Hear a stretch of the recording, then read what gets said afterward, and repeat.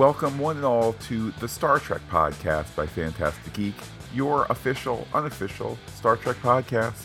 My name is Matt, and joining me, as always, is Pete. Ahoy, Pete! When this is all done, you will never see the inside of a starship again.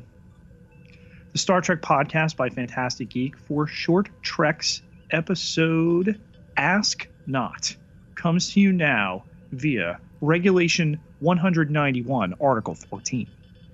And news from the fleet before this episode leaves orbit. Pete, the road for Star Trek Ahead, of course, has 2 short treks in December, and then apparently some Picard stuff in January. What?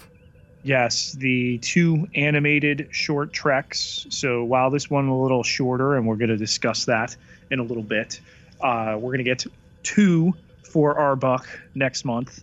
And then in January, right before Picard bows in the new year, we're going to get 1 Picard-centric short trek that is called Children of Mars. And then 2 weeks later, Matt, we will be off on the next adventure.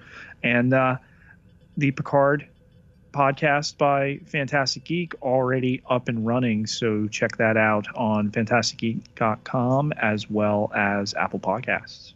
Yes, podcast phasers set to chill, as we already have that feed ready to go. Some anticipatory discussion there as well. And amidst all the other things going on, particularly this week, Pete, with God for Enemy, Watchmen, Mandalorian, etc., it's nice to nonetheless... all bringing them to you. Indeed, yes, podcasting all those. It is nice to be able to have the touchstone of Star Trek this week, even though it is that short trek. I'll just mention one other thing, Pete, about news, at least speculative news. I believe it is in the month of December that CBS, like the saucer section, and Viacom, like the engineering section, will reform together, having been split low these 12 years ago, or whatever it was. They will form the really interestingly named Viacom CBS. That's one word, Pete. That's how cool kids do it. What does that mean for Star Trek? What does that mean for Kurt's Trek? What does that mean for Alex Kurtzman maybe bringing a unified TV film Star Trek universe? Time will tell. Hopefully they can figure out the film end sometime soon and get moving on that again. And now for our mission briefing. Yellow alert sounds as Ops contacts Inventory 2 with Starbase 28 under attack. A red-shirted human female responds looking for a status report before an explosion knocks her to the deck into the unusual for these short treks title card. Yes, I appreciate that they're mixing up the format ever so slightly. Cadet Sidhu is down as the fire on Starbase 28 is uncontained. 2 security officers bring a yellow shirt in. He's wearing a mask. He tried to start a mutiny. Can you keep him here? Yes, sir, says Cadet Sidhu. The camera reveals, wait a minute, that's TV's Captain Pike. And Pete, has he caused the mutiny too? Wait, this isn't in the compendium published 1983. Bleep, boop, bleep. Yes, he requests comms open to assess the situation, but Sidhu explains he's a prisoner. His orders carry no weight anymore. The Starbase continues to take fire here, and she asks him to take a seat and remain silent, but incredulous as to her request. He explains there are lives at stake. Seems a few hours ago, the Enterprise picked up a distress call from the USS Bowman, which grabs Sidhu's interest. The ship is in danger. Pike needs her to let him out against a threat of court-martial. Pete, prisoner Pike, gives us a little bit more background here. The Bowman was overrun by the Tholians. They were on the ship, but their goal actually was the Enterprise. They must have followed everyone here. Wait a minute. Doesn't she have family on the Bowman? She does her husband. Both of them wanted the Enterprise. Neither got it. Because they're cadets, Pete. They want to end up on ships. This jogs Pike's memory. The couple were sole survivors of a Tholian attack a few years ago. Wait a minute, Pete. This suspiciously sounding like a thing they do in Starfleet. But I digress. Um, if she helps Pike now, maybe they can get creative and follow for revenge. Yes, this as another explosion rocks the starbase, but Cadet Sea-Doo is sticking to protocol. The starbase and the Enterprise are a united front.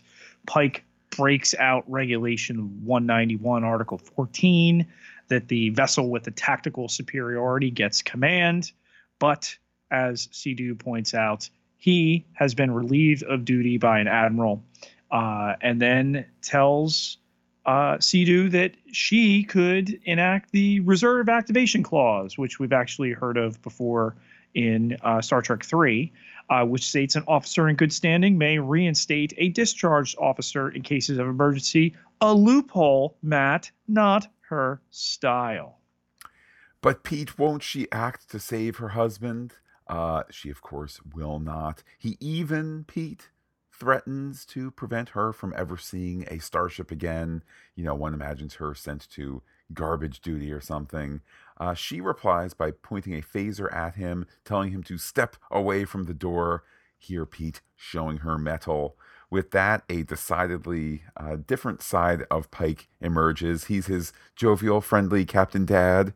He calls an end to things. He bleeps the bloops. It was just a simulation. Her husband is fine, he says almost apologetically. Indeed, he's on short leave and headed here.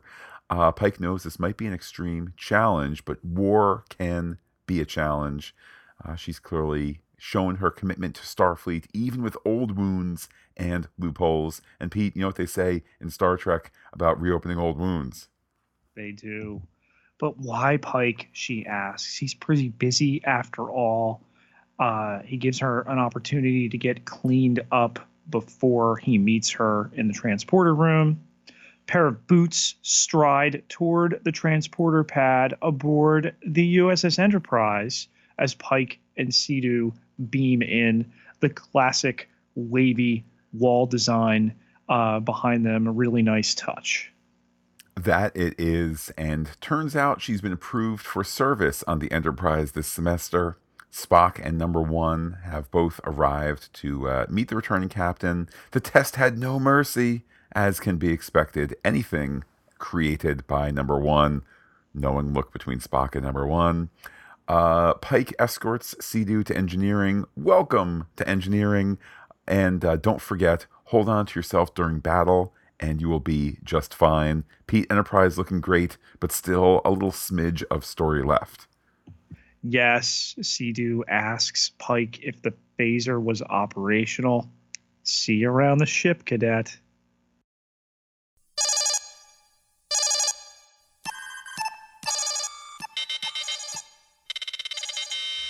Pete, we are picking up a threat analysis, but I don't know. Is it true, or is this just my exam moment?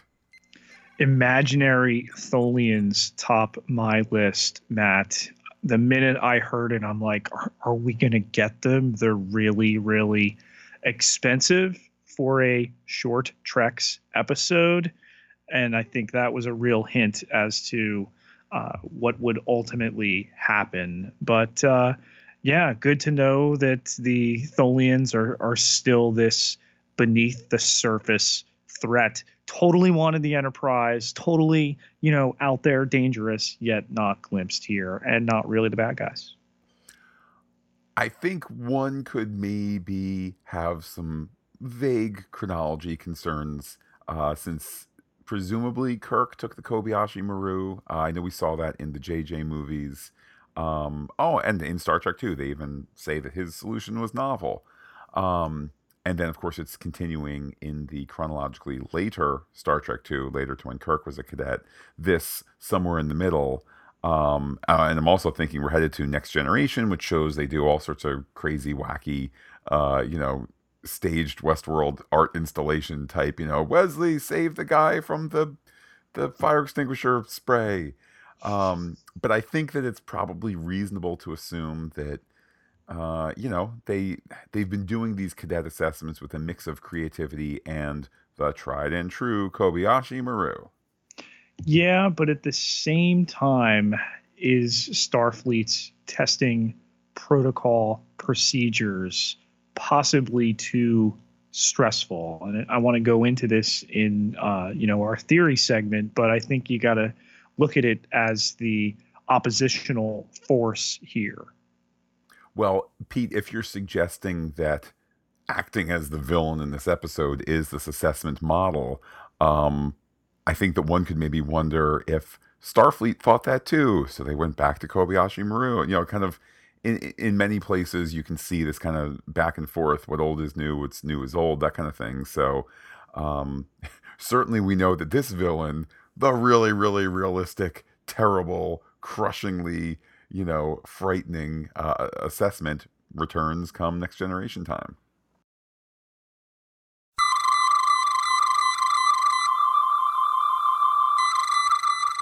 Pete, as requested by Admiral Pete, those long range sensors are scanning. What theories are on your sensors? No title card here other than the quick ask not, no Discovery flying toward us, by us, et cetera, et cetera. So they've shaken it up a little bit more than they have. There were some cute ones early on. I think of the Tribble one last time, and the name replicating, reproducing. But this one really no frills. I gotta wonder heading into the animated one in December, and then of course the Picard flavored one, how they might differ as well.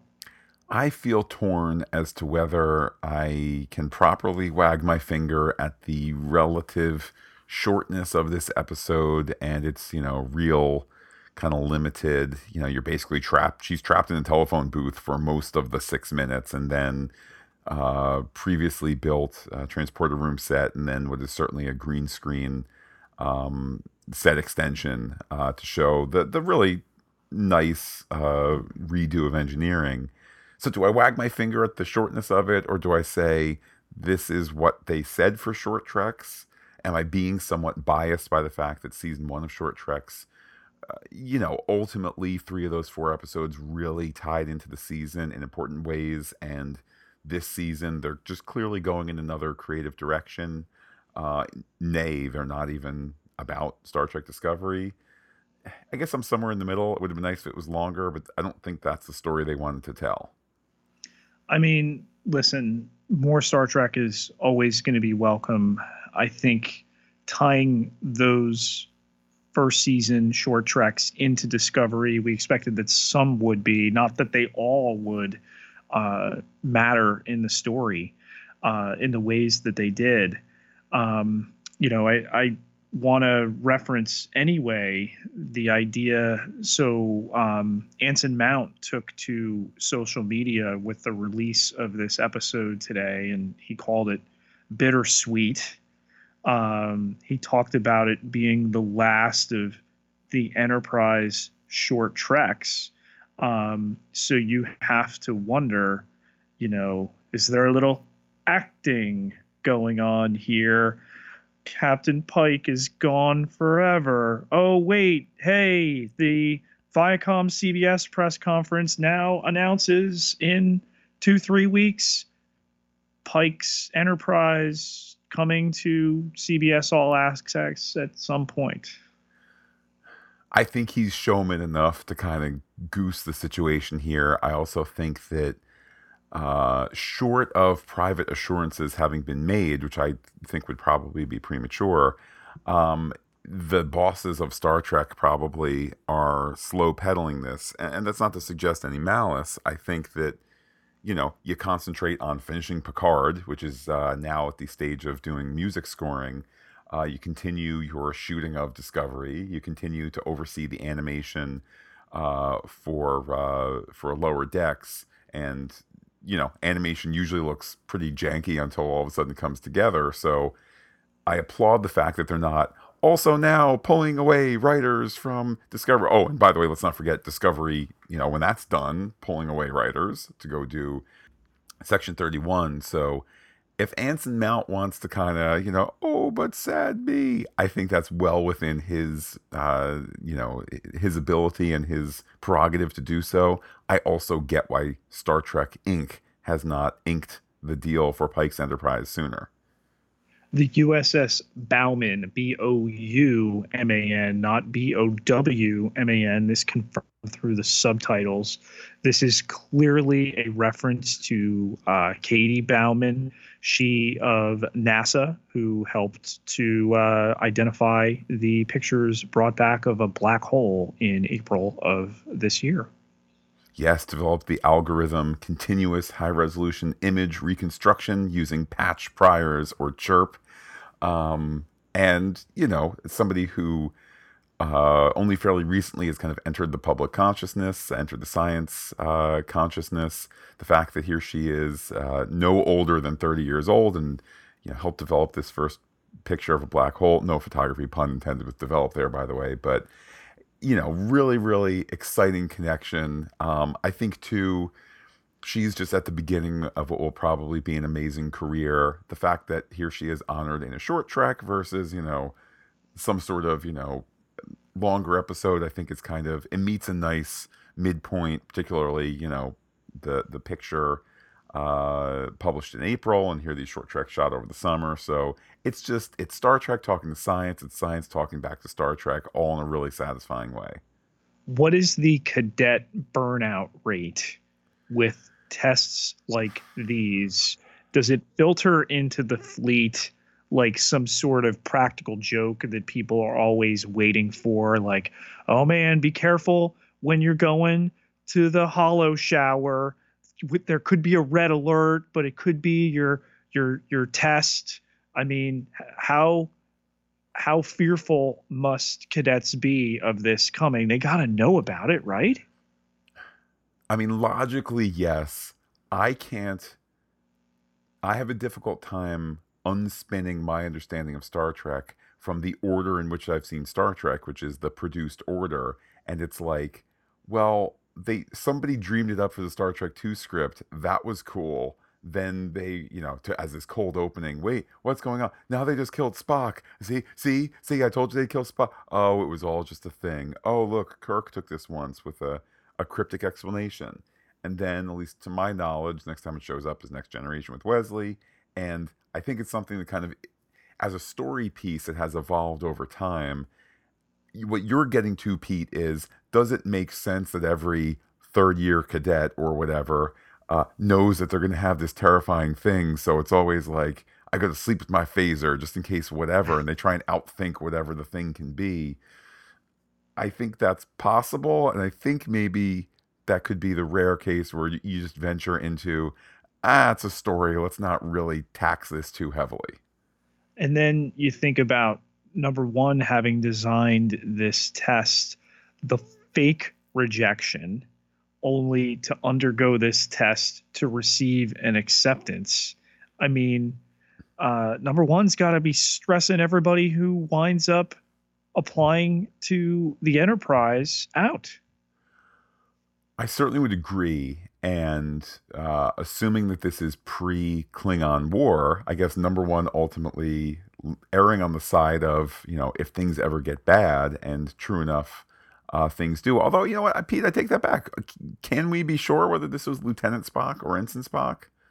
It looks in line with where we left him. There's no star date given. I want to believe there's nothing to put it on other than his appearance, that this is definitely later than the short trek in which we saw him when he had just arrived. I'll just add to that. I think that look that they share about, her toughness and whatnot, I think that's meant to be a callback to the previous short trek, not, of course, hey, which is say a chronologically close callback in their lives, not, hey, remember that thing 6 years ago? Yuck, yuck, yuck. I think this is pre-Discovery, but it could also play post-Discovery. So, Pete, happy ending. The good cadet here gets the posting on the Enterprise. Pete, she even gets a little leave time with her husband, who can we assume did not get the posting to the Enterprise. Thanks so much for visiting, hubby. Okay, peace out. You can go back to Starbase, 52 now. You read my mind in terms of where I was going to go next. Pete, my mind to your mind. Please continue. How can Pike, how can Space Dad split them up? I mean, he's arranged for this. That can't be protocol. Okay. In the sense that, all right, you're putting one member of a couple through the ringer here, a student no less, with this cadet, to get her onto the Enterprise. You gotta place the hubby on there too, even if he's manning. I mean, we just learned. What's that? Even if he's personing Manning, as we just learned on The Mandalorian, the vacuum tube, the space toilets, even if he's dealing with that, there's got to be a role for him on the Enterprise. Well, I don't know that that's the case. I must confess I'm not sure of the exact particulars. If you have two people in the military, how that all works. I think that the dispassionate Starfleet, I mean, certainly they're concerned with people's emotional well-being and all that, but I think ultimately they need the right people in the right positions. I'll remind you, Pete, that we did have Jet Reno in Discovery Season 2, who made reference to her wife having been posted on another ship, and that ship lost, wife dead, etc. So certainly some chronologically recent and viewing recent evidence that sometimes spouses get split up for assignments. Was a similar test done to Spock prior to earning his spot on the Enterprise? Great question, Pete. I mean, I think that we have enough institutional evidence to say that there are no-win scenarios given to cadets. So presumably, yes, for Spock. I do find myself a bit colored by Kirk in Star Trek 2009, which of course, we're not saying ruined any childhoods, but that is a different timeline. That particular no-win scenario was not necessarily the one given to Prime Kirk. But I think that there's enough evidence here to say, cadets get put through a no-win scenario to see what they're made of, whether that's in the Kobayashi Maru simulator, maybe post-war they kind of cool it. I don't know. They kind of just everybody chill. We're just gonna go in the Kobayashi Maru. You're gonna fail. That's it. But yeah, presumably this is something done to all cadets. Pete, what else is on your pad? The phaser was blue, wasn't operational, right? Or if it was on stun.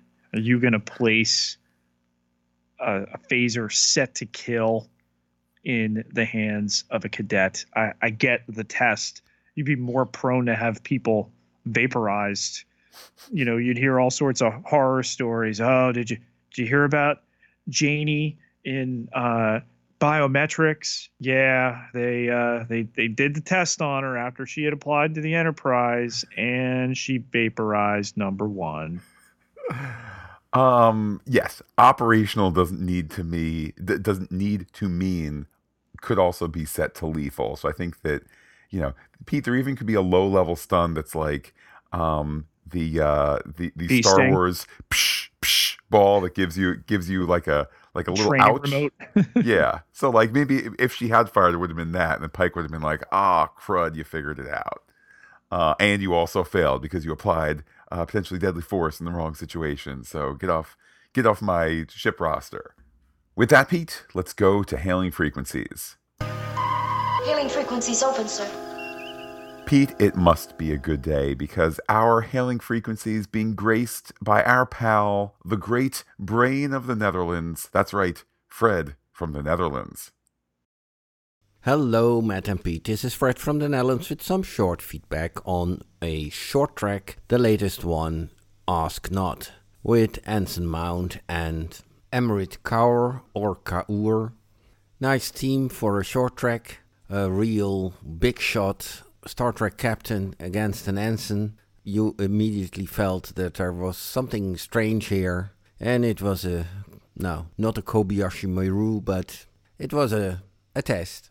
Nice speaking to you guys again, quite a while ago. As I always said, speedy guys, I don't have a lot of possibility to give feedback in time, but perhaps this time I succeeded, and will try to do that for The Mandalorian next weekend, and perhaps even for Runaways in the near future.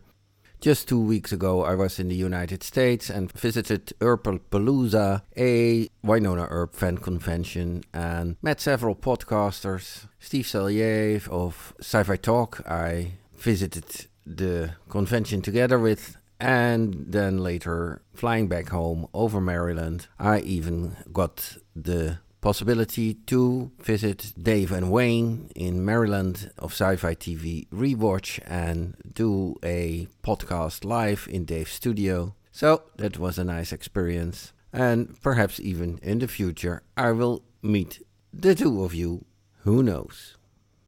Pete, what a treat it would be to meet Fred. I certainly did enjoy his social media posts as he was visiting our fair shores to enjoy some of that, some of those podcast adventures, some of those TV conventions, etc.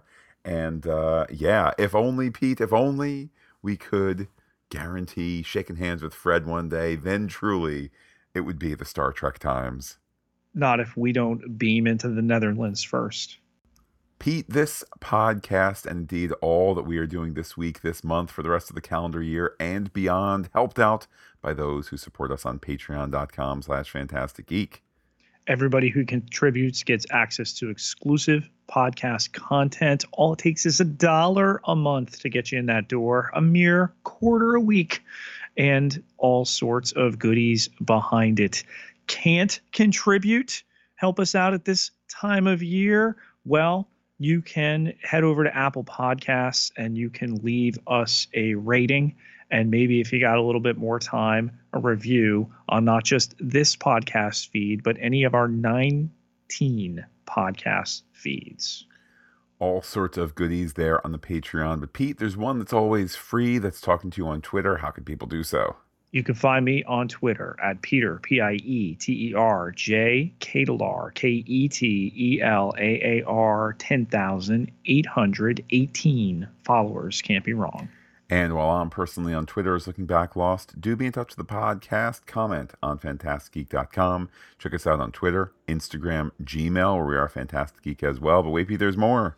Facebook.com/fantasticgeek, all one word, with the P, with the H, like it today. Well, Pete, for those listening to our Star Trek adventures, we will be back in 1 month's time to talk the 2 short treks, those 2 animated short treks. In the interim, a whole host of stuff going on in the Pop Culture Podcast feed, Mandalorian, God Friended Me, Watchmen, and the like. With that, Pete, I will say beam me up to all our listeners and give you the final word. Oh, we're good. She's very good.